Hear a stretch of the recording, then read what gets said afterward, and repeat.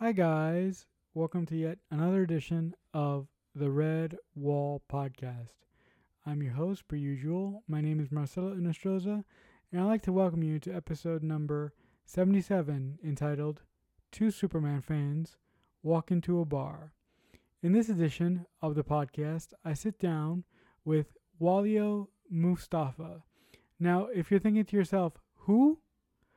He's better known in the YouTube community as CK61938.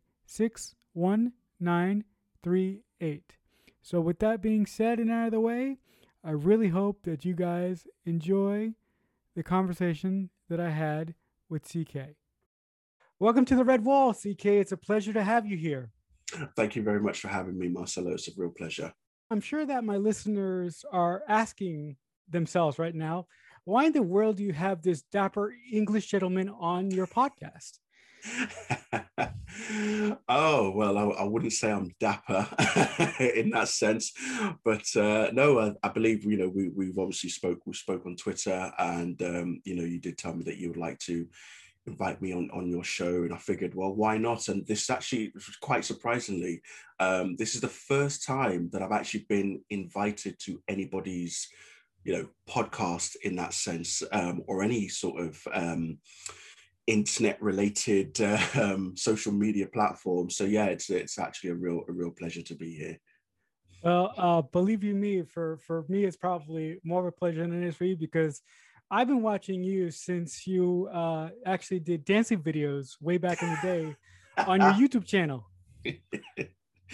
Oh goodness me, now that does bring back some flashbacks. Yeah, no, it's actually quite funny because what happened there was so about 20 years ago now, we're going almost 20 years ago. Yeah. Not long after I moved up to Newcastle from London, and I was out clubbing with some friends, and there was a group of guys dancing on the stage, and one of my friends was like, oh, could you go and request a song? And I thought, okay, I'll go and request a song. So I went up to the DJ and I said, excuse me, would you mind playing this song? And he went, oh, this is actually like a 70s group night, we're playing a lot of 70s songs. And I thought, oh, right, okay. And then he sort of looked at me and thought, wait, why don't you join in? I was like, what do you mean? He went, well, I've heard that black guys can dance really well, they've got good rhythm and such. And I thought, oh my God, where is he going with this?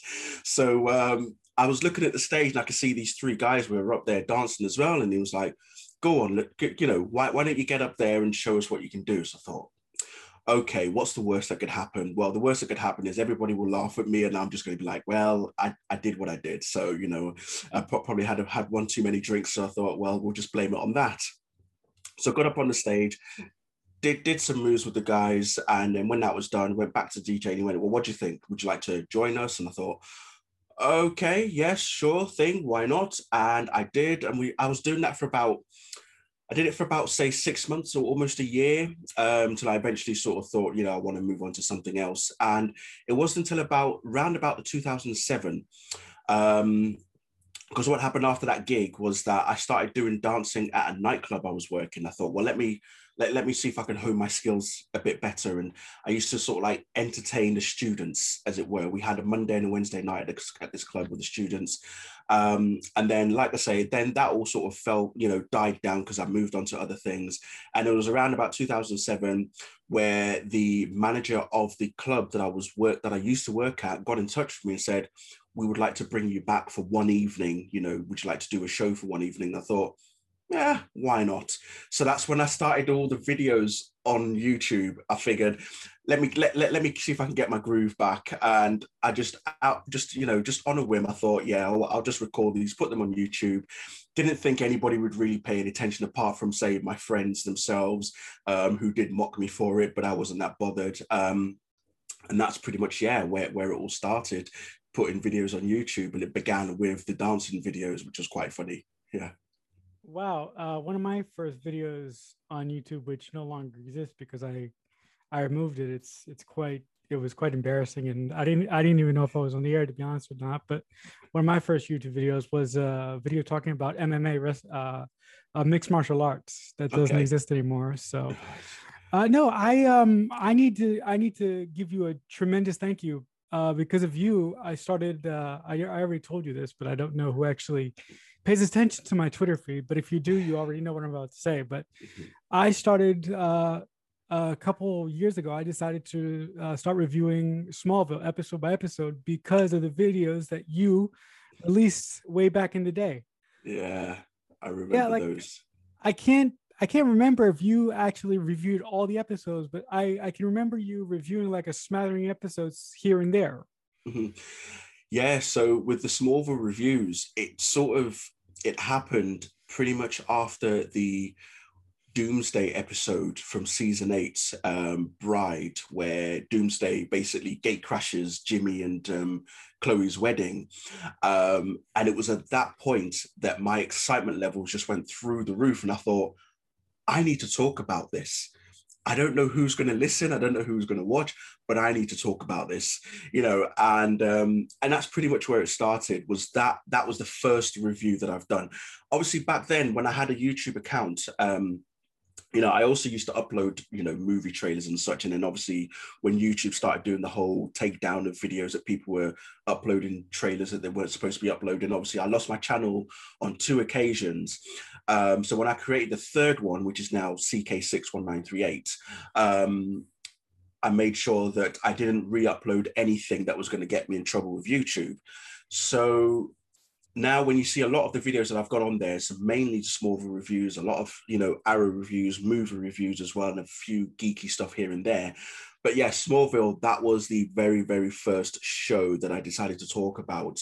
And that sort of opened up an avenue of just me reviewing Smallville and then eventually moving on to movie reviews. I didn't know where it was going to take me. I just suddenly just about felt the need to just share my excitement for the show, and talk with other like-minded people, and just thought to myself, okay, we'll do this. If it doesn't take off, it doesn't take off, but I'm going to keep going anyway. Who knows what's going to come out of it? So yeah, that was the very, very first episode. So I haven't reviewed all episodes of Smallville. I definitely have not reviewed all episodes of Smallville. It's pretty much from season so from the mid season of season 8 was when I started, and then subsequently every episode after that. And I've obviously done some surprise episodes here and there, and I've done some other reviews here and there, at the request of what people have asked me that wanted me to review certain episodes. But yeah, Bride was essentially the very first one that kicked it off. Well, now that you mentioned that, I got a crazy idea, and I'm going to do this on the air. So, well, I'll see what happens. But my favorite episode of Smallville ever is the 100th episode. Mm-hmm. And I was wondering when I get there eventually, Mm-hmm. would you want to actually be my guest on that review? I'd be happy to. Absolutely. I think that the 100th episode is a real turning point for Clark on his journey to becoming Superman. So yeah, absolutely. I would 100% be there. You let me know when, and I'll make sure to watch the episode just to refresh my memory. But to be honest, I've watched Smallville that many times over the years that I kind of do get an understanding of what the shows and what the episodes are about. So yeah, absolutely. Give me a shout and I'll definitely join. All right. Well, yeah. Well, that's great. You heard it here first, people. Whenever I get to that episode, God knows when, because I am lax with my YouTube video making, and I got this podcast thing now, and I do other things. So, Yeah, no, I um, mean, to be honest, like you, I know we were just talking off air just earlier about when you started your podcasting. I know, like you, I don't know anything about the technical side of podcasting, and especially the whole YouTube side of things as well was all new to me, and it was just very sort of like there's just that uncharted waters in that sort of sense of thinking of, oh, what am I doing? But I like to keep things just basic and simple. I don't want things to be overly complicated. So yes, I'm using Anchor for my podcasting. Will I move to another hosting service? I don't know. Who knows? I might do. It could be a good year, 2, 3 down the line. But yeah, for the time being, like I say, I'm just like to keep things simple and just basic. Just get on with it.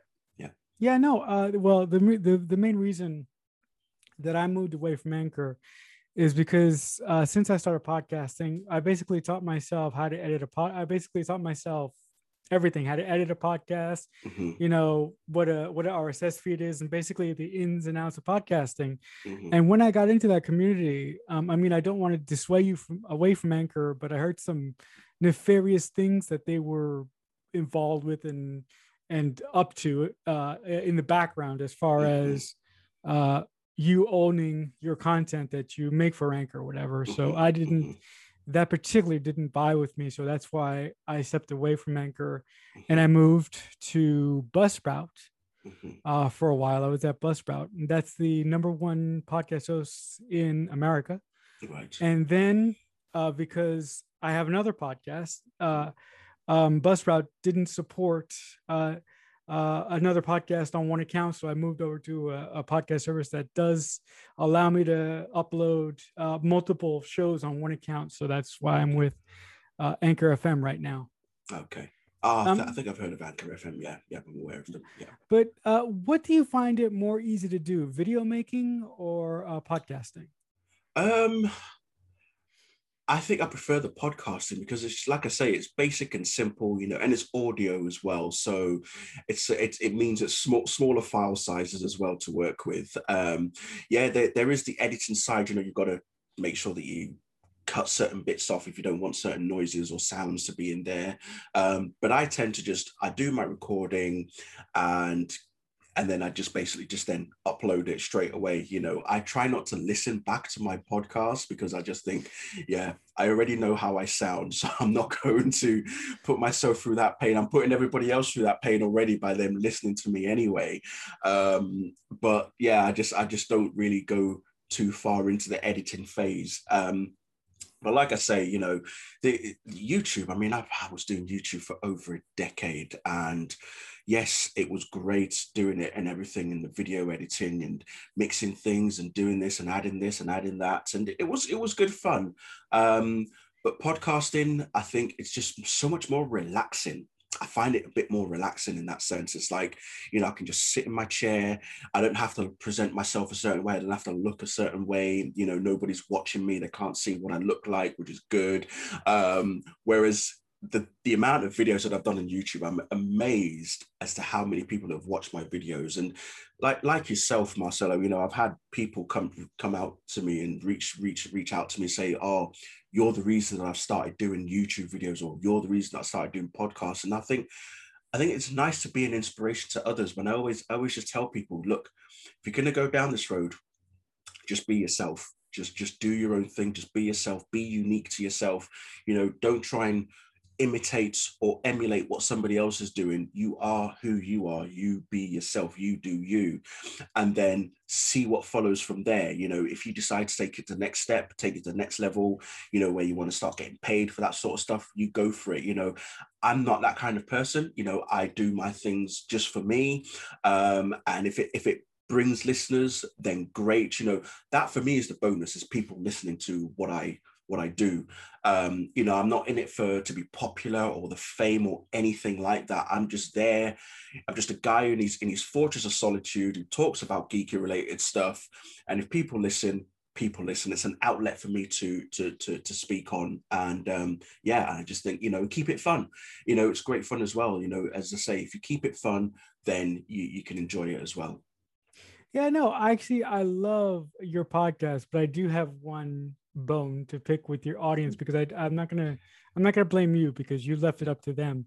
Yeah. But I would have loved Fortress of Solitude better than Uncharted Era. I'm sorry.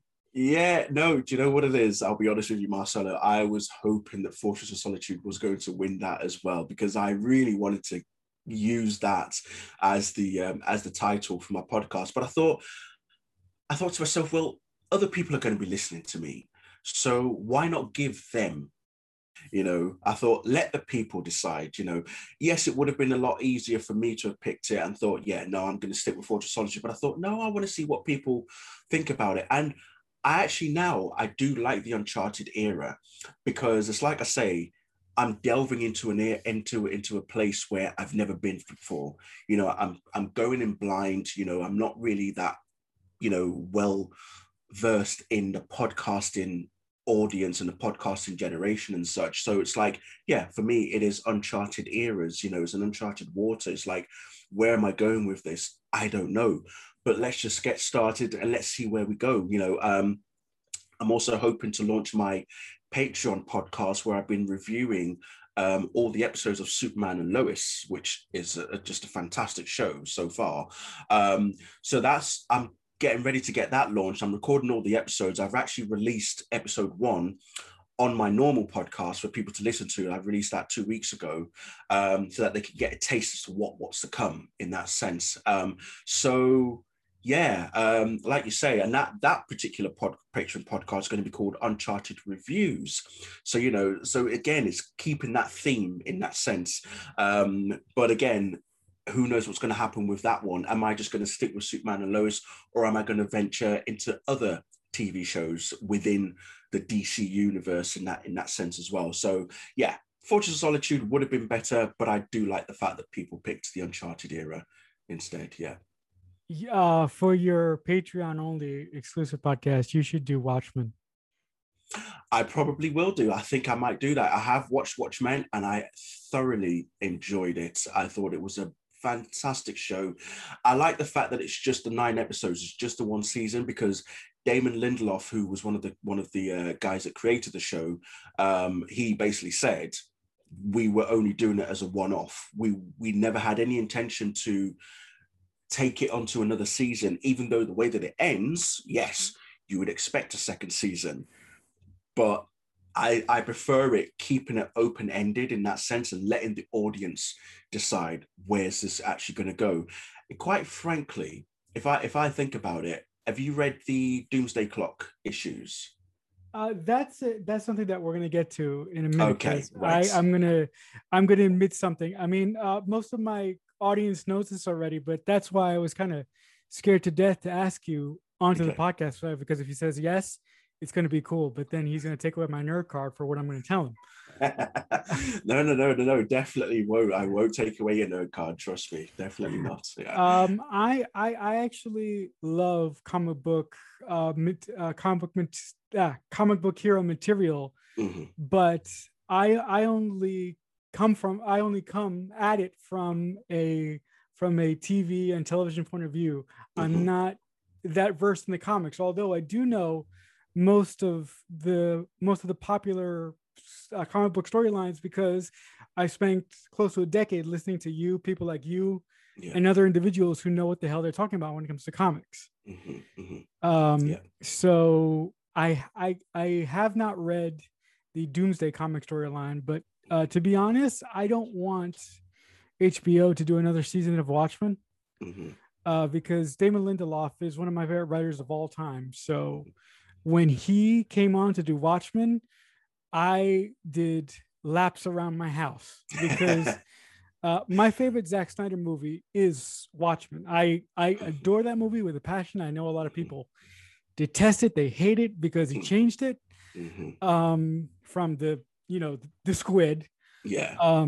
But I just adore that movie. I mean, oh, it's amazing. It is. Yes, I totally agree. Yeah. No, so when I say I love comic book movies and TV, I'm not a comic book reader guy, which I've tried to fix in the prevailing years, but I just can't do it. I've tried various times to actually read comic book material, and it just doesn't vibe with me. So if you want to shoot me, go ahead. Oh, no. Honestly, Marcelo, I'm the type of person that will tell you that if you have come into the comic book universe via TV or movie, that's not a bad thing. Because there's what you've got to remember with comic books is that obviously they've existed since time began. Obviously, Superman was the very first superhero that was written. His first appearance was in 1938 in Action Comics #1. But not everybody knows that. And there's nothing wrong with people not knowing that information. A lot of people that I know, obviously grew up with the Christopher Reeve movies. You've got today's generation growing up with Henry Cavill as Superman. You've got people who remember, Adam West from '66. You've got people who obviously grew up with Michael Keaton's Batman as well. But that's why they all exist, because everybody's got a favorite, or everybody says, this is the one I prefer, or this is the one I prefer, or, I like this one. I am not going to tell someone what they can and can't like. And I'm also not going to force someone to read the source material as well. I've watched all the Harry Potter movies. Do I have any intention of reading the books? Not at all. I have no intention of reading the books because the movies, for me, that's my gateway to that universe. That's my gateway into that world. I may not read the books. I know people who have read the books and they will tell, I get it as well, where they say, oh, you've got to read the books. The books are so much better. And I'm like, I'm aware of that because I've read books and I've seen the adaptations on screen. Yeah, they take some bits out because they're not going to translate as well on screen as we would like them to. What we visualize in our heads when we're reading these stories and when we are diving into these worlds, when we see it emerge before our eyes on the screen, we're thinking, okay, that I imagine that, but this didn't really sit well with me. And that's fine because that's the mark of a fan. But what I don't like is people who insist that you've got to read the source material or you've got to do this, you've got to read that, it's like, let people enjoy what they enjoy. And if you yourself, Marcelo, as you say, you've tried to get into the comic books, but it's not for you, that it's totally fine. There is nothing wrong with that. But if you then later on came over to me and said, oh, actually, I would like to dive back into them, are there any stories you can recommend? And I will give you a good list, and then it's entirely up to you how you approach it. I am not going to be the type of person that says, oh, you only know Superman because of Christopher Reeve, or you only know of Batman because of Michael Keaton. Oh, you don't know the comic books. You don't know how he became Batman. What's his true inception? Why is he the Dark Knight? Why is Wonder Woman who she is? Why is Barry Allen the Flash? I am not going to be that person. I'm not, as I like to say, it's quite a bit of a bad word. I'm not an elitist person in that sense. I'm somebody who is comfortable with every version of a character because I like to see different versions. I like to see how other people approach these characters, your Jim Lees and your Gary Franks and your Dan Jurgens and your Alex Ross, how they draw the characters, how they write the characters. Dan Jurgens has obviously written Superman. You've got Bruce Timm, the Batman the Animated Series as well. That's another show that a lot of people, they say that is the definitive version of Batman, which it is. But it's not the only version of Batman that we have. You can't prop one up and then use it to bring another one down. You've got to have a level of flexibility, and if you are someone that is like, I prefer this, okay, that's good. But then don't tell other people that the version that they like doesn't make them a fan. If you like Chris Evans' version of Captain America, but you've never read the comic book of Captain America, well, why shouldn't that person still be a fan? They still like Captain America, even if it's being played by a human being, as opposed to somebody that was supposed to one that Jack Kirby drew or Stan Lee wrote about. There's no, the way I see it, nobody isn't a fan. We are all a fan, whether you just like one particular version or you like all versions. So yeah, for you, Marcelo, honestly, if you haven't read the comics, like I say, it's not something I'm going to have a go or go against the grain about at all whatsoever. That's beautifully said. I mean, I have to walk my statement back a little bit because I don't read a lot of comics, but I have read two. I've read the Watchmen comic and I've read The Killing Joke. So and those two stories right there, I mean, Watchmen is the most celebrated graphic novel of all time.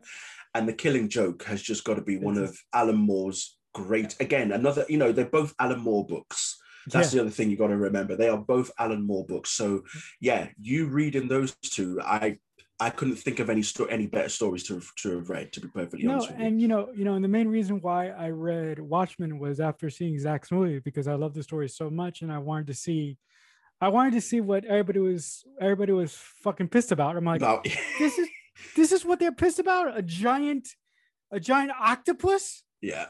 That's cool, but personally I thought the movie ending was a little better. But I did get a kick out of seeing the octopus in the HBO's Watchmen. I was like, Squid, wait, they're gonna do it. Squid is falling from the sky. He's gonna do it. And I was like, oh, amazing. I was actually, I want to get actually to the heart of Mhm. this interview, why I asked you on in the first place. Yeah. What was your first exposure to the Man of Steel? What did you read comic books as a kid, or what was your gateway into Clark Kent? So my gateway into Superman and into the Man of Steel as a whole was when they aired Superman 2 on TV in the UK way back in the late 80s. And that was my very, very first exposure. And I remember watching that film. It was actually quite funny because my dad was just coming back from Nigeria with my baby sister at the time. So I was about 8, maybe 9 years old or so. So, and I remember my dad was coming back from Nigeria that night. My mum had some friends over as well.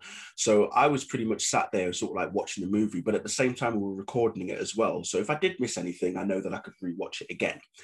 And I just remember just being fascinated, just seeing this guy in this red and blue suit flying around, saving people, fighting off against the likes of Zod, Ursa, and Non, and everything. I just thought, wow, this is so cool. And then sometime after that, then they showed Supergirl the movie on TV as well. So that was also aired on TV. So that began the journey, but it was a very slow journey for me. It wasn't until I was about say 12, 13 years old in my teens. And I was at secondary school. And I remember there was this kid at school who his dad owned a corner shop and his dad was selling comics. So there were times where he would come into school and be reading comics. And I sort of looked over and I thought, oh, that looks interesting. I said, what are you reading there? He's like, oh, it's Spider-Man and, X-Men. I thought, oh, interesting. Never heard of them. I thought I'd be keen to read a bit more. And this was my first exposure to Marvel Comics. I read a Spider-Man comic that he brought in. I read an X-Men comic that he brought in as well. And that was also my gateway into Carnage as well, because obviously we'll be seeing him later in the Venom sequel later this year as well. And I'm really impressed with how they've done that. So all of that was how it all started. And it wasn't until I changed schools that I met another kid who was also into comics. And I thought, oh, somebody else is into comics. But this guy was reading Superman comics and he brought in his copy of, and at the time I didn't even realize what was going on. This was so around about early 90s. He brought in his comic of The Death of Superman. And that was my first real gateway into Superman comics, was The Death of Superman. That was the very, very first Superman comic I ever read. And I was taken aback by it. I was like, oh my God, they actually went and killed Superman. Like, how dare they, and everything. And that was what introduced me to the character even more, to the point of where I started to learn how to draw and everything. I was thinking, oh, actually, I want to get into comic book drawing and such and all that sort of stuff. So it started getting me excited. And I thought, oh, wow, I'm getting really into this and everything. But I didn't buy my first comic book until, when was it? It was actually 20 years ago, in fact. Yes. No, not even 20 years ago, about 17 years ago. It's around about 2004, 2005 was when I bought my very, very actual first comic book for myself. And it was The Flash, the fastest man alive, which is where it was actually Wally West that was introduced as The Flash at the time. And then after that, decided, okay, I want to start getting back to some of the old comics that I used to read. Because like I say, my friend, he used to bring in comics. One of the comic books that I remember reading, obviously, Death of Superman, World Without Superman, and Return of Superman. I read all three of them. I read all the Batman Nightfall series as well, where Bane breaks Batman's back. I read all of that because, again, my friend, he lent them to me. So I read all of those. Read the Worlds Collide crossover, where you had the likes of Superman, Superboy, and Icon and Rocket from the Milestone characters, the Static Shock characters, crossing together. And I bought those, as well. So I was slowly collecting all my comics again.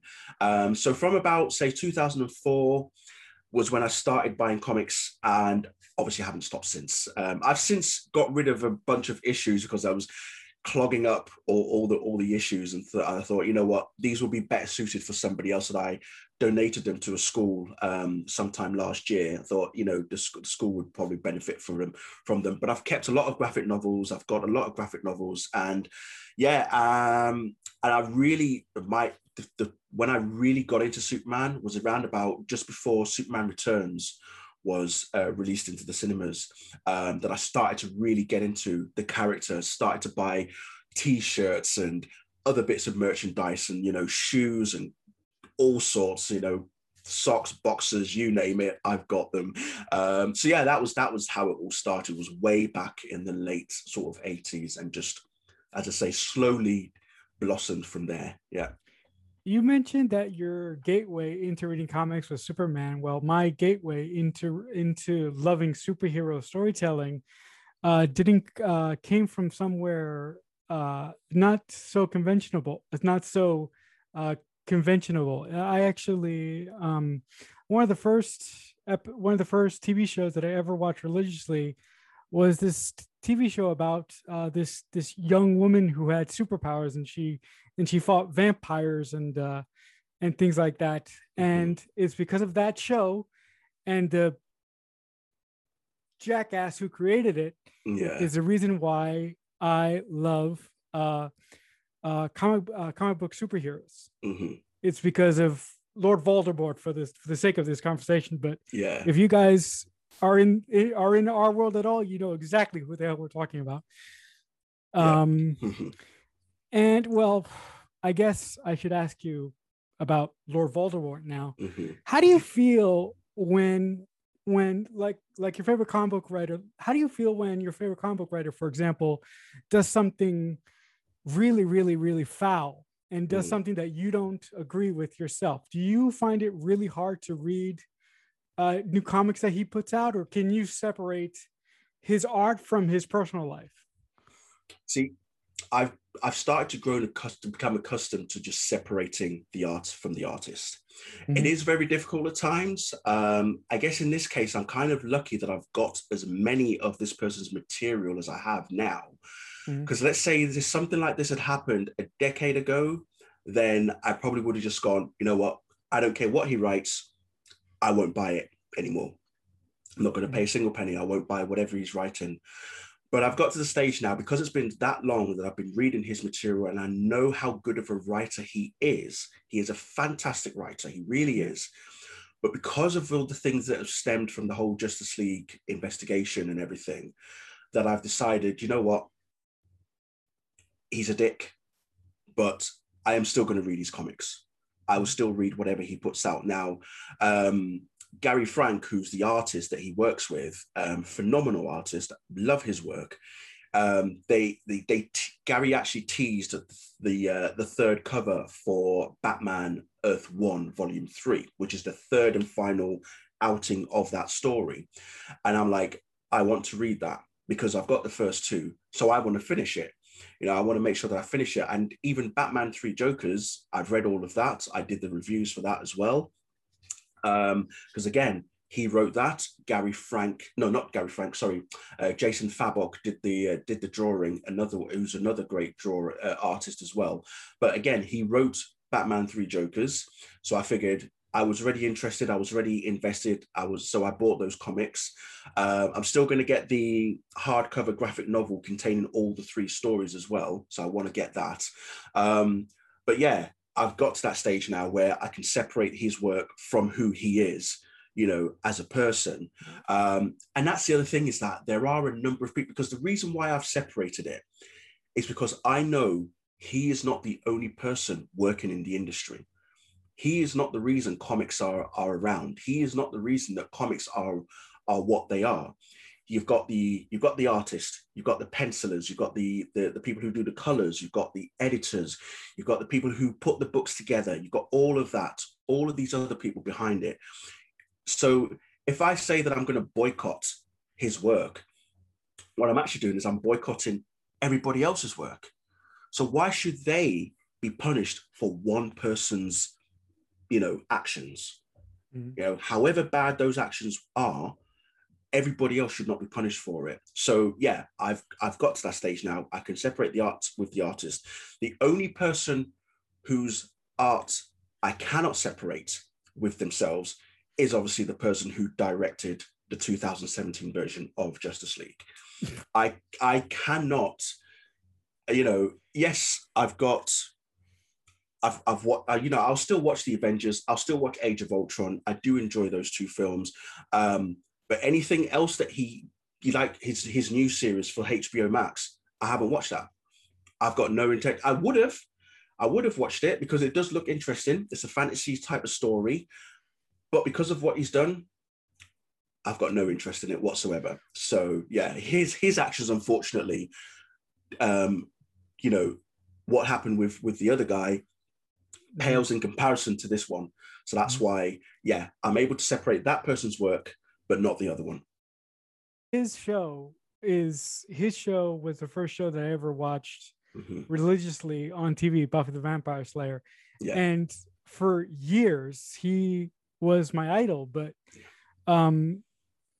to be honest, when all this stuff started coming out about his behavior on set, how he treated Charisma Carpenter and everything with Ray Fisher, Gal Gadot, I was really at a crisis of faith because I really felt bad for liking his work so much. I felt horrible for liking Buffy, for liking Angel, for liking Firefly, for liking the Avengers, for liking Ultron. But then I spoke to a couple friends of mine and said, listen, you don't have to feel guilty for liking his work. I mean, you like his work. I mean, I acknowledge that he's an awful person. He's a dick.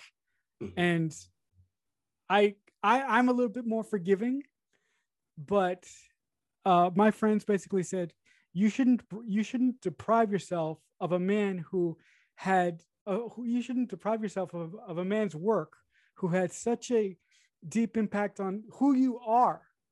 So I personally, I've watched the Nevers and I think it's absolutely fantastic. I know that you're not going to venture down that road, which is your right. You can do whatever you want, but it is fantastic. And I do feel so bad for the people involved with the Nevers, because there are so many individuals like you who didn't give the show a shot because this person's name was on it. I think you're right in that sense, Marcelo, because it's not. Sometimes I'll probably say that, who knows, maybe in a few years' time, I may get to the stage of where I think, you know what, I'll give the show a shot. I'll give it a watch. I'll have a look, see what it's about. I don't think it's going to get a second season by the sounds of things, but I'll give it a shot. I'm not beyond that realm of not wanting to watch it. Just right now, because of everything that has happened, knowing how he's behaved, how he's treated people, I'm just like, and like I say, it's not other people who have worked on the Nevers, it's not their fault. And I don't want to, I'm not branding them with the same brush as him. So I may not watch it now because everything's sort of still raw in that sense. But that's not to say in about 2 years' time, I might decide, you know what, let's have a watch. Let's see what it's about, Victorian times, women kicking ass, why not? We do love to see women in a powerful position, beating the crap out of bad people, but kind of knowing who he is, what he's done. And like you say, Buffy the Vampire Slayer was a game changer of a show. It really was. It really was a game changer.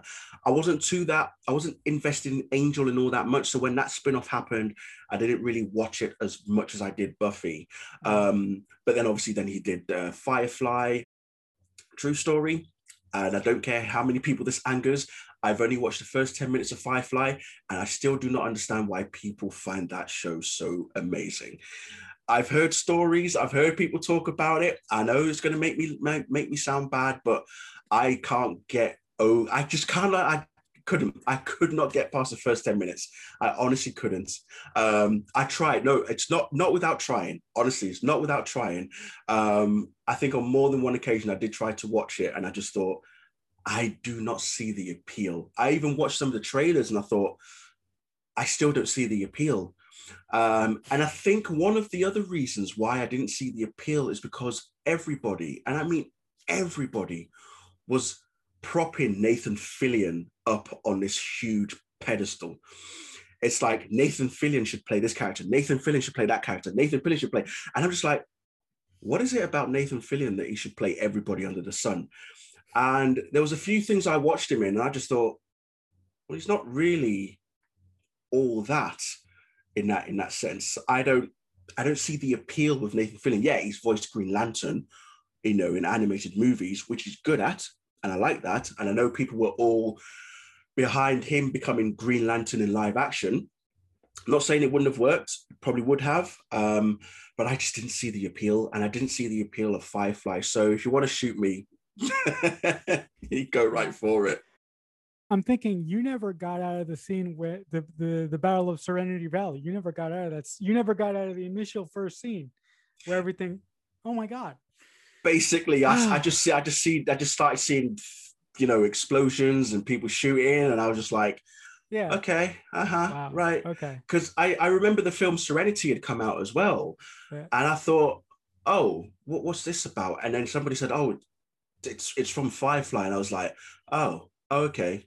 Again, I watched bits of it. I did watch bits of Serenity, but again, I just didn't see anything. Yeah, don't get me wrong, the cast is great. Gina Torres, Chiwetel Ejiofor, Summer Glau, all of them. But I just Alan still Tudyk didn't too. see. Yeah, Alan Tudyk as well. Obviously Nathan himself and Adam Baldwin as well. So it's got a great cast, but I just didn't see. Yeah, it just wasn't for me. Yeah, whatsoever. Yeah. That's okay. We're like you said, we're all entitled to our opinions, and we like what we like, and we like what we don't like. Mm-hmm. But changing gears now, has anybody ever in your personal life given you somewhat grief for liking comic books so much, and for basically sort of you can correct me if I'm wrong, but basically idolizing superheroes? I would say yes, there have been a few people. I won't go into any specifics, but yeah, there have been a few people, and all I'll say is that at the end of the day, this is who I am. Take it or leave it. If you do not appreciate the fact that I am a geek, that I'm a Superman fan, that I like DC Comics, and I like my comic books, and I like to watch my superhero movies and TV shows, then the door's that way. Thank you very much. It was a real pleasure, or maybe not a pleasure, but yeah, I got grief quite a fair bit, but like I say, that was one of the reasons why I must have started doing the YouTube videos, because like I was saying, I need to talk to somebody about this. I want to have a conversation about this. I want to talk, and I want people to listen and give their opinions and their views as well. If I turn it on its head a bit, you're saying that I would get grief from people who, would look at me and think, oh, he's a bit of a freak because he likes Superman. Well, if I turn it on its head a bit, I got grief from people that were also fans, but I got grief from them because I started to look at things in a different limelight, in a different view. I wasn't always looking at things with rose-tinted glasses, as a lot of people did back then. And it was actually during season 10 of Smallville. And I remember reviewing that season, and I know how over 70% of that season was just pure, dire stuff that, there wasn't really, I know we were leading up towards Clark eventually becoming Superman and flying and everything. We were all looking forward to that. But some of the episodes were just, it was like, what was the point of doing those episodes? So when I would review these episodes and I would talk honestly about it, I got some grief. I got some grief. People saying, oh, you're no longer a fan of the show. Oh, you've changed your tune. What's happened? I'm like, well, guys, I'm just seeing things differently now. I see what's going on now. I see that they are going down a different pattern. They're going down a different path. They're doing their own thing, which is fine. But there were just certain things that just didn't sit well with me. And I thought, well, if I'm not going to be honest to myself, then what does that make me?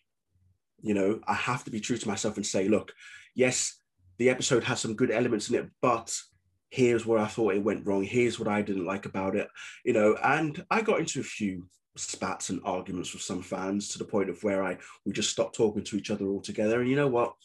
it is what it is. It has happened. It's done.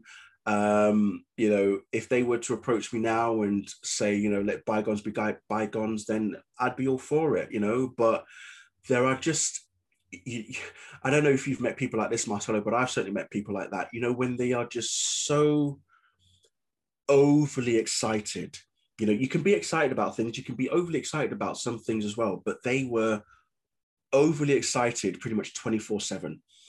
And I kind of found that just a little bit worrying in some ways. I was just like, just dial it back a bit. I'm not saying don't be excited, but just rein it in a bit, because you don't want to come across as being too full on. Because I used to do that. Oh my God, yeah, I used to do that. I used to be very full on, but now I'm more mellow, more relaxed, just chilled, laid back. I'll see if I know that I like something, then I'll go for it. If I don't like something, then I don't like it. I'm not going to dwell on it either. So yeah, I think that was some of the things that some people had issues with me, was that because I was into superheroes, because I was into all this geeky stuff, that they just thought, oh, okay, he's a bit of a freak, maybe I don't want to approach him. But it's like, well, you won't know until you've spoken to me. And if we don't get on, we don't get on. No messing around. We don't get on. It is what it is. As I like to tell people, I wasn't brought on this earth to be liked by everybody, and I wasn't brought on this earth to like everybody either. You like who you like, and then there are people that you don't like. That's just life. That's just the way it is. Yeah. No, the main reason why I bring this up is because in my family, look, my family has pretty much accepted who I am. The fact that I love science fiction, the fact that my favorite property of all time is Star Trek, but I still get like for example, I remember one time when I was at a family function, and the trailer for Avengers Endgame popped up, and I was the only guy there who, as the trailer went on, I lost my crap. I was going nuts. And at the end of the trailer, I stopped going nuts for a second. I look around, and everybody around me is staring at me. They're looking at me like I'm nuts. And I'm like, oh. Yeah. Fuck. I'm like, fuck it. I stepped in it again. I can't stay with these people. I need to find my people. Exactly. So later on that evening, I actually went on Twitter and had I sent out like maybe 15 tweets talking about how much I loved. I think it was the initial trailer. Yeah. But I think my love of superhero films and all geeky material stuff in general has made me a better person, and I think that it's made me more at peace with myself, because growing up I had some really deep-sided anger issues and stuff like that. But because I loved Superman, because I was introduced to Smallville going through high school by one of my friends, I became a better person because my favorite superhero of all time is Superman. You mentioned that not a lot of people were happy with what you said about season 10 of Smallville. And I'm sitting here listening to you going, Jesus, when I start reviewing season 10 of Smallville, people are going to fucking hate me because I wanted Clark to end up with Lana. I didn't want the writers to do the traditional thing of putting Clark with Lois Lane, because I didn't particularly like the way that Erica Durance played Lois Lane. So it would have been so cool if the writers would have said, you know what, let's do something completely different. Let's do this instead of this. Yeah. But it's okay. Yeah. Don't worry. I mean, these are the things that happen. And yeah, you're right. Maybe they could have changed it. But I'll tell you, one of the biggest issues I obviously had with Smallville, especially the later seasons, and especially with season 10, was the fact that they paired up Chloe and Oliver. That was the biggest one for me. That was the biggest issue, that they paired up Chloe Sullivan with Oliver Queen. And I thought to myself, okay, so you're changing that dynamic rather than Green Arrow and Black Canary, Oliver Queen and Dinah Lance. It's like, no, we're going to put Chloe and Oliver together instead. I thought for first it was just going to be a phase, that it wouldn't last. But then they pandered to the fan service the writers and the showrunners, they pandered, they started listening to what the fans were saying. It's like, oh, we want Chloe and Oliver together. We want Chloe and Oliver together. And I even remember when they were at Comic-Con, was it 2000? And it was just before season 10 was about to air. So it was 2010. And a fan actually went up and basically said, are you going to keep Chloe and Oliver together? And we're just thinking, why? What? Because some of these fans weren't watching the show as a superhero show. They were watching it as if it was a soap opera. Yes, underneath the surface is like a soap opera / teenage angst story, because obviously Clark, Lana, and Chloe and Pete all grown up together in Smallville and everything. And then as time went on, it started to become a bit more sort of like, I don't know, not Beverly Hills 90210, more like a bit of, how should I put it? I want to say the Bold and the Beautiful / Dawson's Creek. That's it. Yeah. Like a bit the Dawson's Creek sort of style, where Clark is pining after Lana, but then Lois comes along and he changes his attention, and then it's all of that sort of stuff. And then you get this other romance between Chloe and Oliver, and you're thinking, that's not going to last. Why should that be happening? But they kept with it. They stuck with it. It paid off for them. But at the end of the day, yeah, I had a massive issue with that. I was like, I wanted to see Oliver Queen with Dinah, because that's who he's supposed to be with. But they went and changed that. It's happened. It is what it is. I'm just happy that we got the Arrow show. But again, I still had issues with that because Oliver still didn't end up with Dinah. He ends up with, so it's like, again, it's another show featuring Green Arrow, and he ends up with somebody other than the person he's actually supposed to end up with. But hey, again, I think it was just down to the fact that the writers and the showrunners could see, oh, she was such a popular character. Let's make her the love of his life. And that's what they did. They stuck with it. But yeah, season 10, Smallville, it has some issues. So when you get there, all I'll say is brace yourself, but stay true to yourself as well at the same time. So just be honest and open about what you're watching, what you're seeing. And then I would like to say, ride the storm when it eventually arrives. Yeah. It's interesting that you bring up Dawson's Creek, because Dawson's Creek is my favorite show of all time. Because of that show, is the reason that I became a screenplay writer. So, okay, wow, yeah. So anytime that somebody brings up Dawson's Creek, I just feel like I need to say that, because I don't know. Do you think that it would have been better? Do you think that the show Smallville would have ended differently if the original showrunners, Miles Miller and Alfred Goff, would have stayed with the show and not left after season 7? I think it would have, yes. I believe that once, it was only after they left that then the new showrunners decided, okay, we're going to try and break some boundaries here. Because obviously, what was the first thing that they said when they pitched it to Warner Brothers? Warner Brothers basically said, okay, as long as he doesn't wear the cape and as long as he doesn't fly, you can have the show. Mm-hmm. But as soon as Goff and Miller left, then the showrunners thought, okay, we're gonna make some changes. We're gonna change a few things here. We'll break some boundaries. We'll make him fly. We'll give him a suit, but it won't be the traditional suit. And you thought to yourself, okay, where are they going? And then we started hearing whispers that, Tom Welling doesn't want to wear the Superman suit because the legacy that it carries, it's overwhelming, which I totally understand. If anybody else, look at Henry Cavill, when he tested in Christopher Reeve's suit, Zack Snyder saw him straight away and said, yep, that's my Superman. But how overwhelming would that have felt wearing the Christopher Reeve suit? Whenever anybody has to put on that suit, because of the legacy that Christopher has left behind. So I can understand Tom on that side of things. But on the flip side, it would have been nice to have seen him in the suit. So yeah, I think if Miller and Goff had stayed on, I think things would have been different, and they probably would have saved. Maybe they would have been the ones to have talked Tom into eventually wearing the suit. I think they would have been the only two people to have actually said, take Tom to one corner and say, look, you've been doing this for this long now. It's time to actually end it the way it's meant to be ended. You have to put on the suit. Forget the legacy that it carries. Forget the fact that Christopher Reeve was the definitive Superman. Forget the fact that Brandon Routh wore a Superman suit.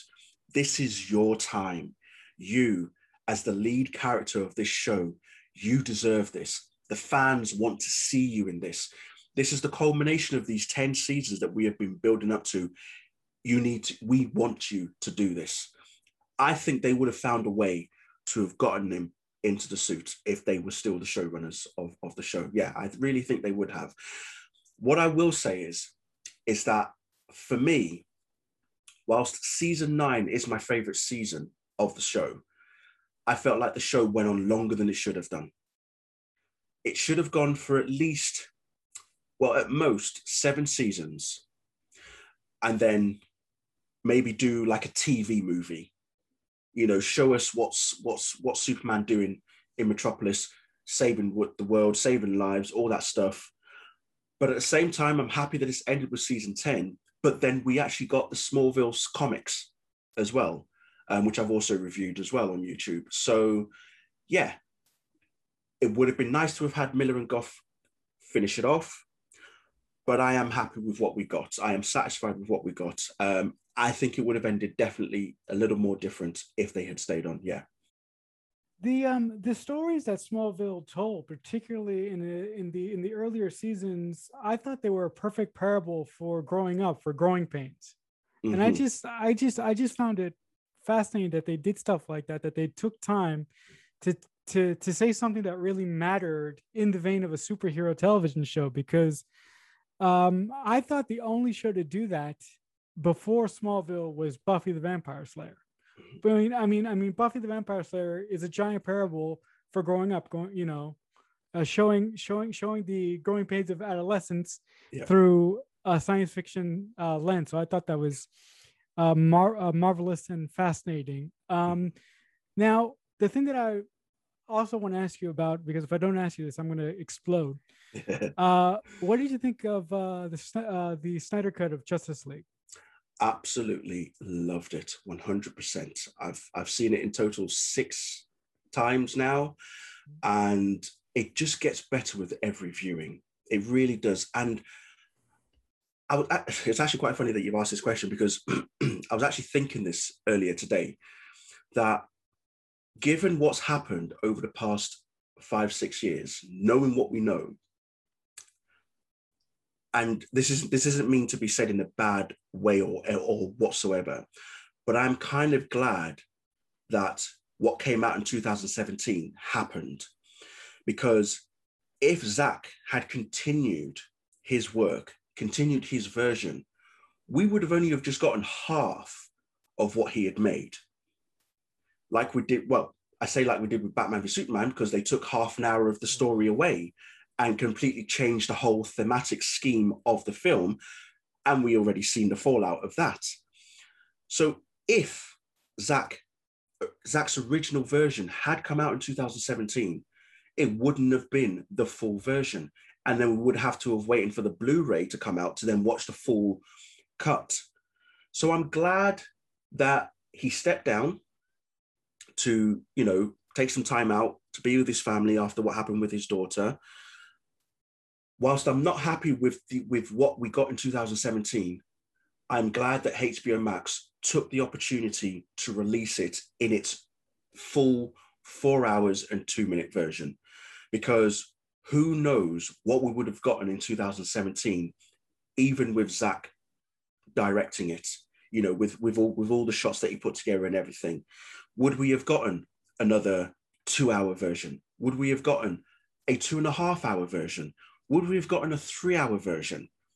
I don't know, because going on Warner Brothers' track record, yeah, I can totally see that Zack would have had to bring it down. Who could bring down a movie involving Superman, Batman, Wonder Woman, The Flash, Aquaman, Martian Manhunter, Cyborg, and potentially Green Lantern into a 2-hour movie?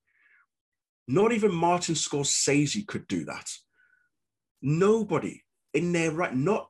I wouldn't imagine a director that would think, okay, this is supposed to be a 4 hour long movie, but you want me to reduce it to 2 hours. I've got to introduce all these other characters that haven't been introduced, your Cyborg, your Flash, your Aquaman, before they are ventured into their own individual movies. But you want me to trim it down to 2 hours, and yet there's a massive story to tell here. And I'm just thinking, no, there's no way that would have worked. So I am glad that we got it now rather than 2017, because like I say, the fallout from that would have been 10 times worse than what it was for BVS, I think. The reviews again they would have panned it. Critics would have been scorching it. Whereas with the version that we now have, general audience loves it. Critics are loving it.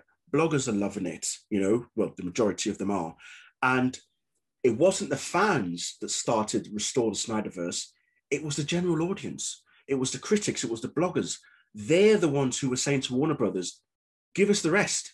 We want to see where this goes, But because of their ineptitude and because of the people that are in charge is why we are now in a limbo situation whereby we're thinking, okay, Warner Media and Discovery are now merging. Will the new CEO look at the Snyderverse and think, let's get that finished off. Let's put it on HBO Max. You've got all this material that Zack has designed, that Zack has created. Utilize it. You've got your streaming platform now. Bring it in. You've got the content. What is the issue? We know what the issue is, Yeah. Me personally, I do think that the CEO of Discovery is actually going to, once the merger becomes official and all the ink is dried, I do think that the CEO of Discovery is going to actually branch off DC Films into its own studio. I hope he does. And I think that he's going to anoint a Kevin Feige figure to actually look over the entire division, because I don't know what your experience was, but when I was a kid watching, Tim Burton's Batman, the Schumacher Batman, I don't remember feeling this upset at the way that, Batman was being treated or whatever superheroes were coming out at that time. And I think that as I got older and as I fell in love with film and I understood how the business works, the more and more I got upset with it. But I think, look, I pretty much know what you think about Warner Bros. And what they've done to Superman and Cyborg in particular. But I think that despite the fact that they've treated Superman and Cyborg like crap, they've done a brilliant job with Joker. I mean, they they greenlit a rated R Joker film. Like Kevin Feige would have never done that. Yeah. But you see, I'll quickly interject. You say that, but the problem with Joker, they actually did try to sabotage that film as well. They were trying to get Todd Phillips to not make the movie at all because they believed nobody wanted to see it. Now, the film made $1 billion, but the way that Warner Brothers had financed the film, they are not even seeing not even 70% of that $1 billion. The way that they did it was that, okay, yeah, you can make the Joker film. We're not really that invested in it. Here you go. Here's your script, whatever. Get your cars, go out there, do it. Do what you want to do. But because they weren't heavily invested in it in terms of the money, when it made $1 billion, they've barely seen a penny of it. Mm-hmm. Warner Brothers themselves have barely seen a penny of that $1 billion because they screwed themselves over. They tried to get Todd not to make the film. Yet it's made $1 billion. It's won Oscars. Joaquin Phoenix getting his Oscar for Best Actor. The music composer Hilda Gutendorf getting for the music of Joker as well. And you just think to yourself, there is an audience for this. There is clearly an audience for this. But Warner Brothers, it's like they are almost afraid to make money, like the money that really matters. So, yeah, Joker's a fantastic film. I'm glad, because I'll be honest, I had my skepticism about the film. I was like, do we really need a Joker origin story? Why do we need a Joker origin story? He doesn't have an origin in that sense. He is effectively a nobody. Nobody knows who he really is. When I saw the first trailer, I thought, okay, not bad. Saw the second trailer, and I thought, actually, this could be interesting. When I watched the film, well, my mind was fucking blown. I was taken aback. I was like, right, I take back what I said about this film. This film was perfect. It's just what we needed. It was exactly what we needed. It went in several directions that I would never in a million years would have imagined it was going to happen. So hats off to Todd Phillips and everybody else on that film. What do you think is a problem with Warner's executives that, that because I don't remember Warner's executives being this fucking stupid when I was a kid. I'll tell you what it is. So their problem is that they are so heavily guarding of Superman and Batman that as far as they are concerned, they are the only two comic book characters that matter to them. They've delved into other areas. Look, Halle Berry as Catwoman, Josh Brolin as Jonah Hex, Shaquille O'Neal as Steel. You look at those films and you can see just how bad they were. The only one out of those three I watched is Steel. I remember watching Steel way back when, and I'm thinking, oh, okay, this is not bad. Oh, Shaquille O'Neal playing a superhero. Right, good, not bad. But you could tell it was just so badly done, and everything. Then I heard about Catwoman, then I heard about Jonah Hex, and all the other stuff. So that's why they've only ever kept going with Superman and Batman, because they are the two big characters. They are the big two. Let's focus on them. We heard Joss Whedon had put in a script for Wonder Woman, but that didn't take because it was dire. I've heard stories about it, and I've heard that, yeah, I'm glad that wasn't made. Then we kept thinking, when are we going to see a Wonder Woman? When are we going to see Flash? When are we going to see Aquaman? When are these characters going to get their time to shine on the big screen? And then along comes Zack Snyder, brings out Man of Steel, the first Superman movie that general audiences, I saw this movie no less than 10 times when it was in the cinema. And every viewing I went to, people were happy with this film. They were like, finally, a Superman movie that actually has Superman doing stuff. No discredit to Christopher Reeve, because like I say, he was the definitive, because he could play Clark and Superman so differently, you would definitely think they were two different people. But Henry Cavill's Superman was for the new generation, So Zack changed that dynamic. He made him more human, basically, in that sense. He put him in a real world situation. I've always thought to myself, what if Superman was real? How would we as a species react to an alien coming into our planet? Well, you only have to look around you. Look at how people treat immigrants. When you look at that way, people will be fearful of somebody like Superman. So that's the world that he put him in, which was good. Then they announced Batman v Superman, and we're thinking, okay, now they're going somewhere that we didn't expect them to go, although we have been crying out for a Superman and Batman film for a long time. So that happens. Then he announces Wonder Woman. And we're thinking, okay, finally, now we're going to get the Trinity. And I was so pumped and so excited when that was announced. This is the other thing about why the DCEU at present is known as the Snyderverse. He cast Superman. He cast Batman. He cast Wonder Woman. He cast The Flash, he cast Aquaman, and he cast Cyborg. He cast the entire Justice League, did Zack Snyder. So Wonder Woman, Gal Gadot eventually gets her own film, finally. She's done 2 films now, still waiting on hearing about the third, but so far we think it's got a green light. Cyborg should have had his movie last year. The Green Lantern Corps should have had their movie last year. Aquaman got his movie, made $1 billion. Sequels being made. Shazam comes into the fold. Yes, Shazam wasn't cast by Zack, but David Sandberg has acknowledged that it exists within the DCEU / Snyderverse. Patty Jenkins has come out and said that our characters are in the same universe as Zack Snyder's characters, as Justice League, as Zack Snyder's Justice League, Batman v Superman, Man of Steel, and all of that.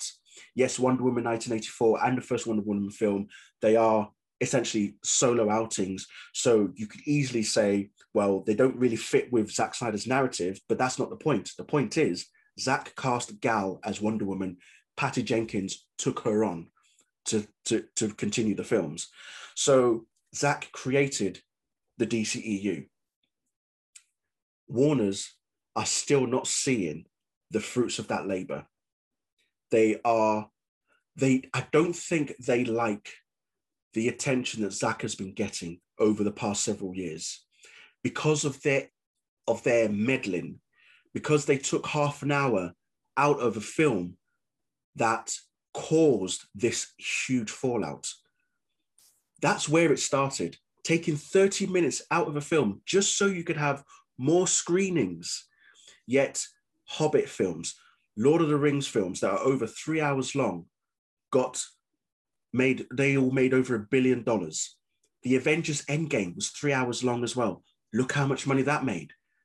And that's the other thing. They are chasing Marvel in a non-existing race. Why? If you had let Zack continued his narrative, Zack even said, he said in an article, he said, I even gave them the opportunity to soft reboot if they wanted to with The Flash. And that's likely what's going to happen in the Flash movie. We're getting 2 Batmen, for heaven's sake, Ben Affleck and Michael Keaton in the Flash movie. Zack said, let me narrate this. Let me do my story. Let me do my Man of Steel, BVS, 3 Justice League films, his 5-story arc. And then he would have said, okay, when whoever's going to do the solo Flash film, if you want to do a soft reboot, you go for it. That could have been Flashpoint. You had your Aquaman solo film, you had your Wonder Woman solo film already in the bag. Flash could have had his film, could have done a soft reboot. Then you could have done whatever you wanted to do there. If Ben Affleck didn't want to be Batman again, you can bring somebody else to be Batman. Yes, we're getting Robert Pattinson next year in the Batman, but that's a different universe. We know that. But yeah, I don't know what they were afraid of. I don't know why they didn't want to continue the narrative that Zack had visioned for these characters. It would have been like reading 5 individual graphic novels, starting with Superman, the granddaddy of superheroes. You start off with him, then you take it all the way to the end with him again at the forefront. I'm baffled. I'm absolutely baffled. And I think that's the other thing, is that now the general audience is more clued up. They're not as dumb as the executives think they are now. They are more clued up on stuff. Like you say, you started getting into screenwriting and stuff. You are now starting to understand how the business works. A decade ago, if they had released Justice League, you'd have been like, oh my God, we're actually getting Justice League. And we would have been none the wiser. We'd just been happy that we're getting a Justice League film. The one movie that I will never forgive Warner Brothers for is not the original Justice League. It's BBS, the theatrical cut. That movie angered me so much. I came out of that film feeling like I wanted to kill someone because I couldn't understand why Batman was being so stupid. Yeah. And the fact that he couldn't figure out that this whole thing was being set up by Lex Luthor. I couldn't stand it. Mm-hmm. And the other thing I didn't like is that during Batman and Superman's fight at the end, when Bruce Wayne insults Superman, he goes, "You're not even a man." And I'm like, dude, if Superman wanted to, he could kill you right now. Yeah. I thought that was so disrespectful. And the whole Martha thing, I was like, really? Do we really need to do that? Come on. I'm like, oh. I think it's a failure of Warner Brothers needed to put somebody in charge of just the DC stuff, and somebody who understood Zack Snyder's vision and actually had appreciation for it. Yeah. Because I think the reason why it was was such a disaster is number two, they were chasing something that they couldn't catch up to in the Mhm. Marvel Cinematic Universe. But Mhm. the other thing is that they didn't. It's been reported, or it has been reported, that they didn't like the initial vision that Zach was doing from the reports that I have read. I may be Yeah. wrong. So I would 100% agree with that. There was that discrepancy that they weren't. Apparently, there were certain elements of the storyline that Zach had mapped out that they just weren't comfortable with.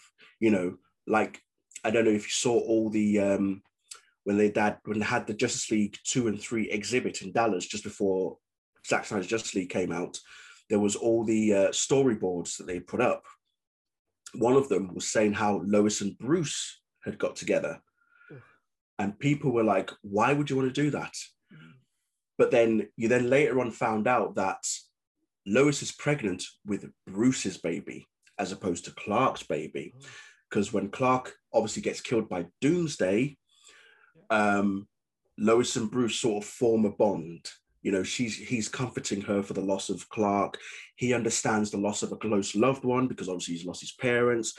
Obviously, he's lost Dick Grayson as well. So he understands that, and that's probably why they formed the bond. And then certain things happened, this, that, and the other. So yeah, the executives thought, no, we can't do that. We can't have that. We can't have Lois and Bruce getting together. However, if you watch Superman the animated series, there's a crossover with Batman and Superman where Bruce and Lois actually go on a date. Huh. So it does happen.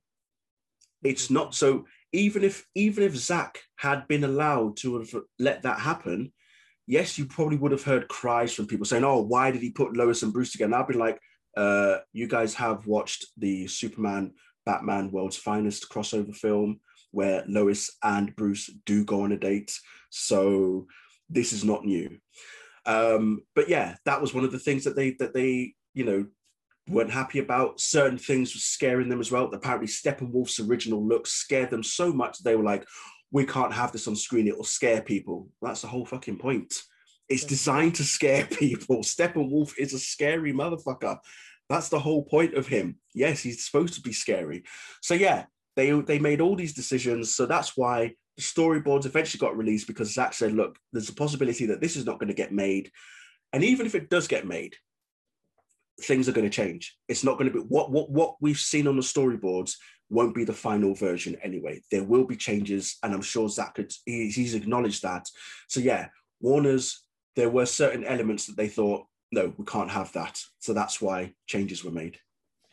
If if Warner Brothers came to you and said, "Listen, we want to branch off DC Films into its own section of our company," and if they came to you and said, "We need somebody to run this thing. We need you to nominate a Kevin Feige type," who would you get to do it? It's a no-brainer. Zack and Deborah Snyder. Okay. Definitely Zack and Deborah Snyder. And I'll tell you why. Number one, DC Studios definitely needs to happen. They definitely need, like, DC Studios needs to be its own thing, like Marvel Studios, right? It needs to be its own thing. You need somebody who understands the DC Comics lore. No, nobody in terms of directors knows the characters better than Zack Snyder.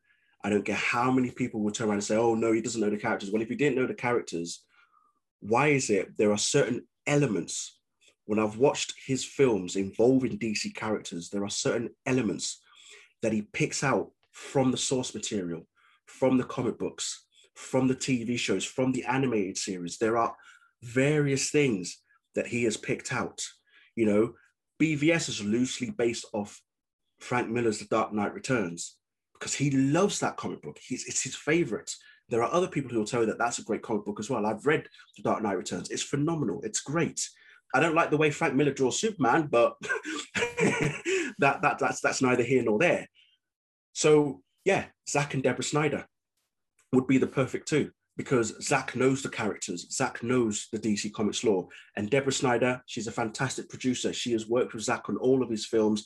You know, she's done other stuff as well. She understands the narrative. She also knows exactly what Zack's vision is. She knows exactly where it's going. They would both be perfect because neither of them has had a bad word said about them from the people that they've worked with. You ask anybody that has worked with Zack Snyder, nobody has said a bad word about him. You hear all sorts of bad stuff about other directors, but nobody has said anything bad about Zack.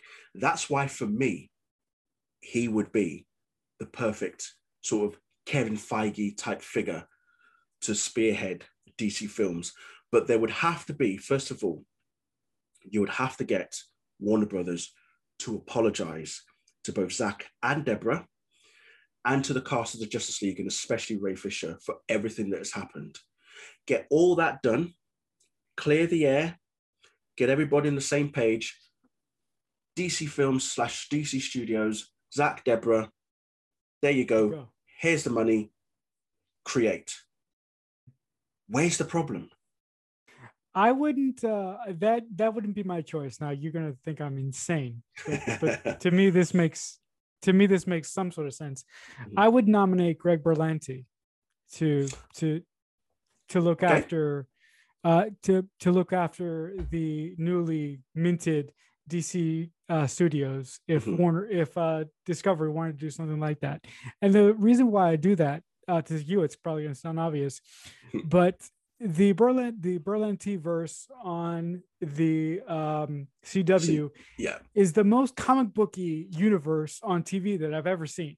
Yeah. Like, it's cheesy, it's stupid, it can be ridiculous sometimes. Yeah.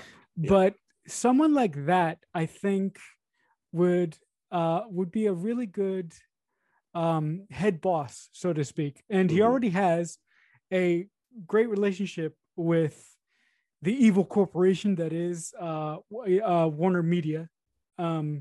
So, and, he wouldn't have to do mending of bridges, although that would be nice if he did, if he reached out for Zack. Mm-hmm.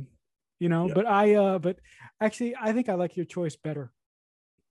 Do you know what it is? I wouldn't say no to Greg Berlanti either, because everything that he's done in terms of DC related stuff has been wonderful. It has been great. He has pretty much spearheaded that side of things on the CW with the we'll call it the Berlantiverse as opposed to the Arrowverse, because obviously Arrow's no longer, it is the Berlantiverse in that sense. So I wouldn't say no to Greg Berlanti either, because even he knows the characters, he knows the DC Comics lore as well. So he's fully versed in that sense as well. So I wouldn't say no to Greg either. But like you say, yes, he would have to do some sort of bridging between Warner's and the Snyders if he wants to get them on board as well. So who knows? Do you think any executives who are currently at Warner Brothers are remorseful? You've got Walter Hamada. He's the head of DC Films.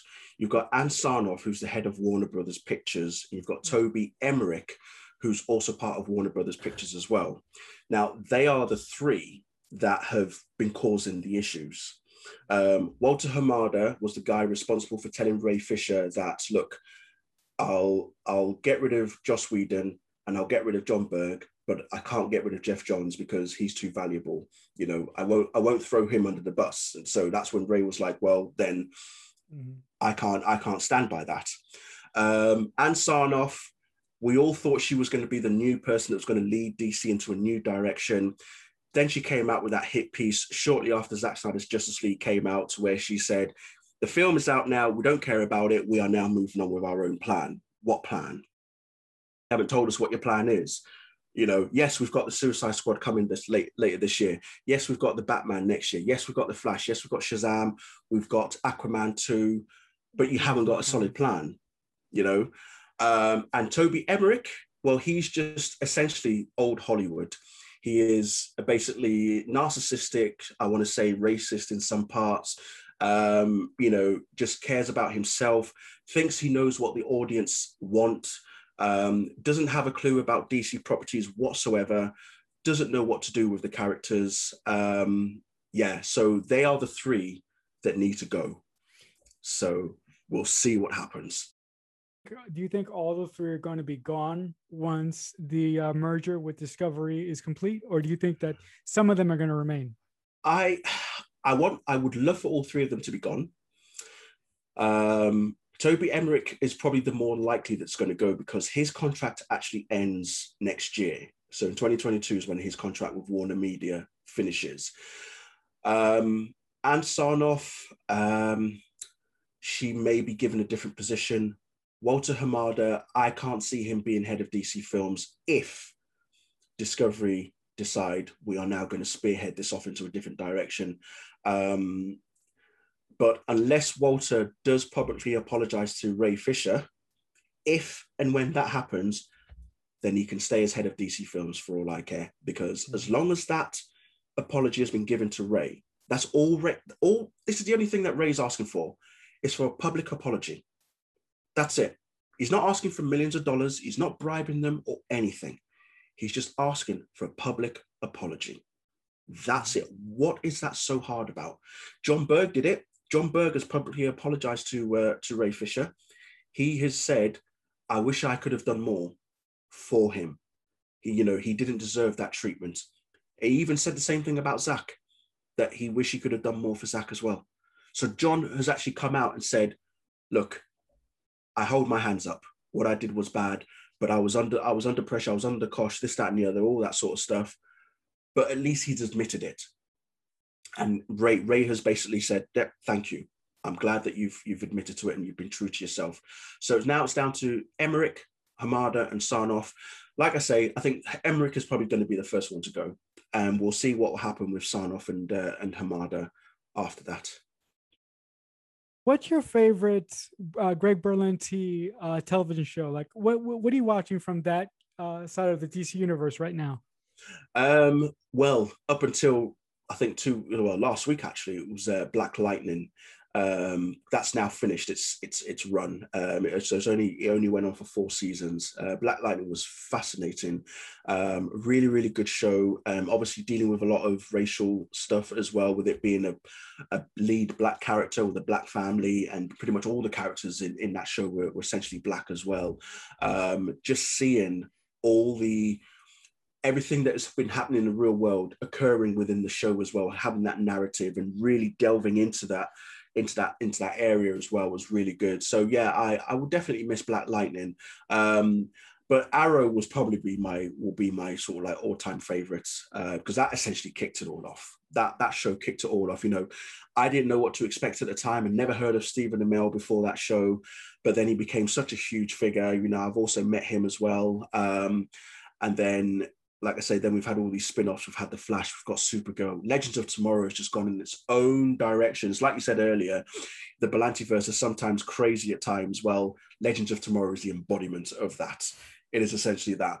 But quite funny enough, Berlanti is also producing Doom Patrol and Titans as well, which are on HBO Max. So he's really got his hands in all the pies in that sense. So he does the wacky and wonderful in terms of Doom Patrol. He does the crazy in terms of, Legends of Tomorrow, but then he does the serious in terms of Titans as well at the same time. So I like all the shows, but I think Arrow, Black Lightning, and Doom Patrol, they're probably my 3 favorites. And I obviously now, Superman and Lois, now that that's out, that is now essentially taking the forefront for me, because that show, it's on a different level to what we've seen on the CW. It's on a totally different level. I'm sure they've upped the budget.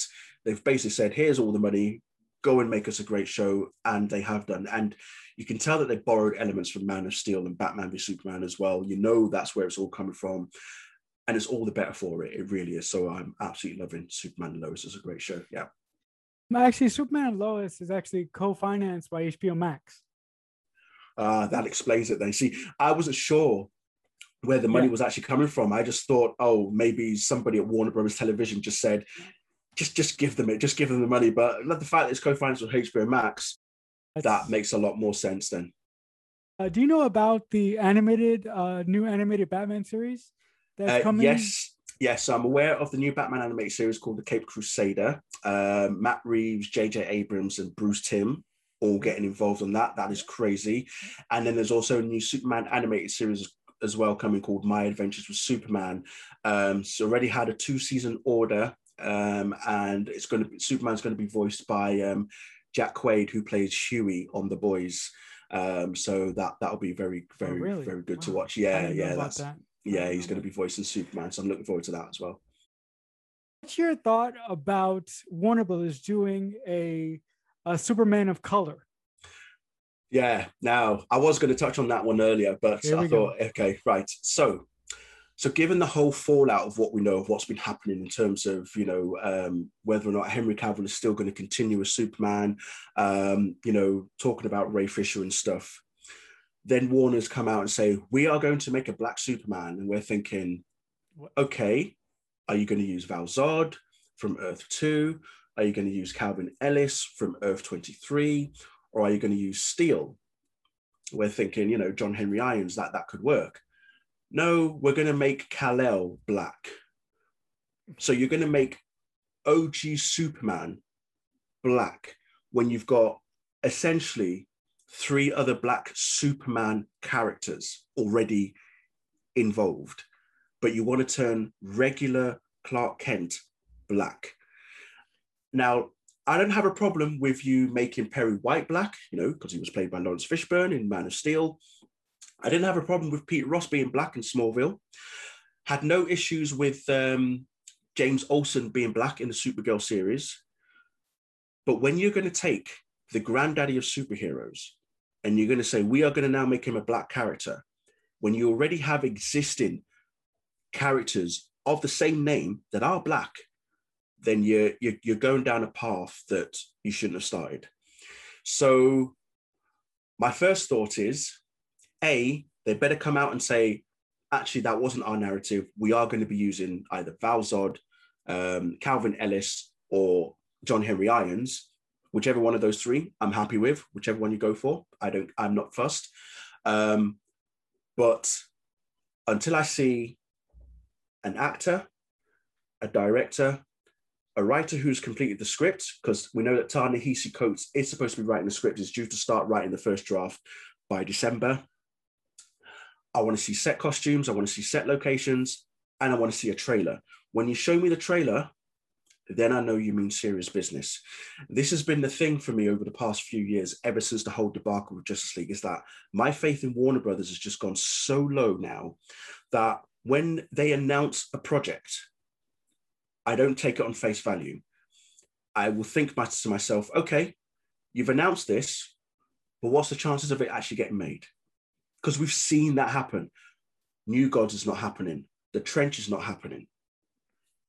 Why cancel those 2, especially New Gods? Ava DuVernay and Tom King were both really ready to dive into that Jack Kirby world, give us something that was gonna, and I would have hoped that they would have done this, that they would have taken what Zack did in Zack Snyder's Justice League with Darkseid, Granny Goodness, Steppenwolf, Desaad, Apocalypse. They probably would have used that. They could have still have created their world by, the story could have been everything before. So between, with the history lesson in Zack Snyder's Justice League. So it could have been after that and before Zack Snyder's Justice League. That window right there would have been the perfect story.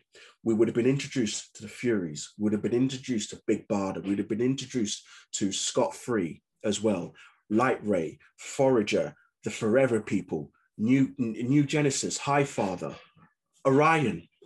All of these characters we would have been introduced to. But no, Warner's decided, we're not going to bother with New Gods now. So, until, like I say, with the Black Superman thing, until I see a trailer, I'm not going to believe it. It's the direction that they're going in. That's the problem.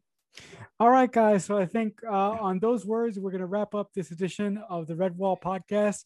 Really quick, CK, if the good folks at home want to find you, what's the best place to reach you on social media? They can find me on Twitter. My handles on Twitter is CK61938. It's also the same handle on Instagram as well. And obviously, you can find me on YouTube at CK61938. And of course, my podcast, Uncharted Era with CK61938. You can find it on all your available podcast catchers that you use to listen to. Yep. Well, thank you so much. It's a real pleasure being here. Thank you for having me as a guest. That's a wrap for this edition of the Red Wall Podcast, episode 77, entitled Two Superman Fans Walk into a Bar. If you like the content that I produce here on the Redwall, I would appreciate a comment, a like, or a subscribe on whatever podcast service you happen to be listening to me on. But with all that being said and out of the way, as always, until next time, I'll see you when I see you.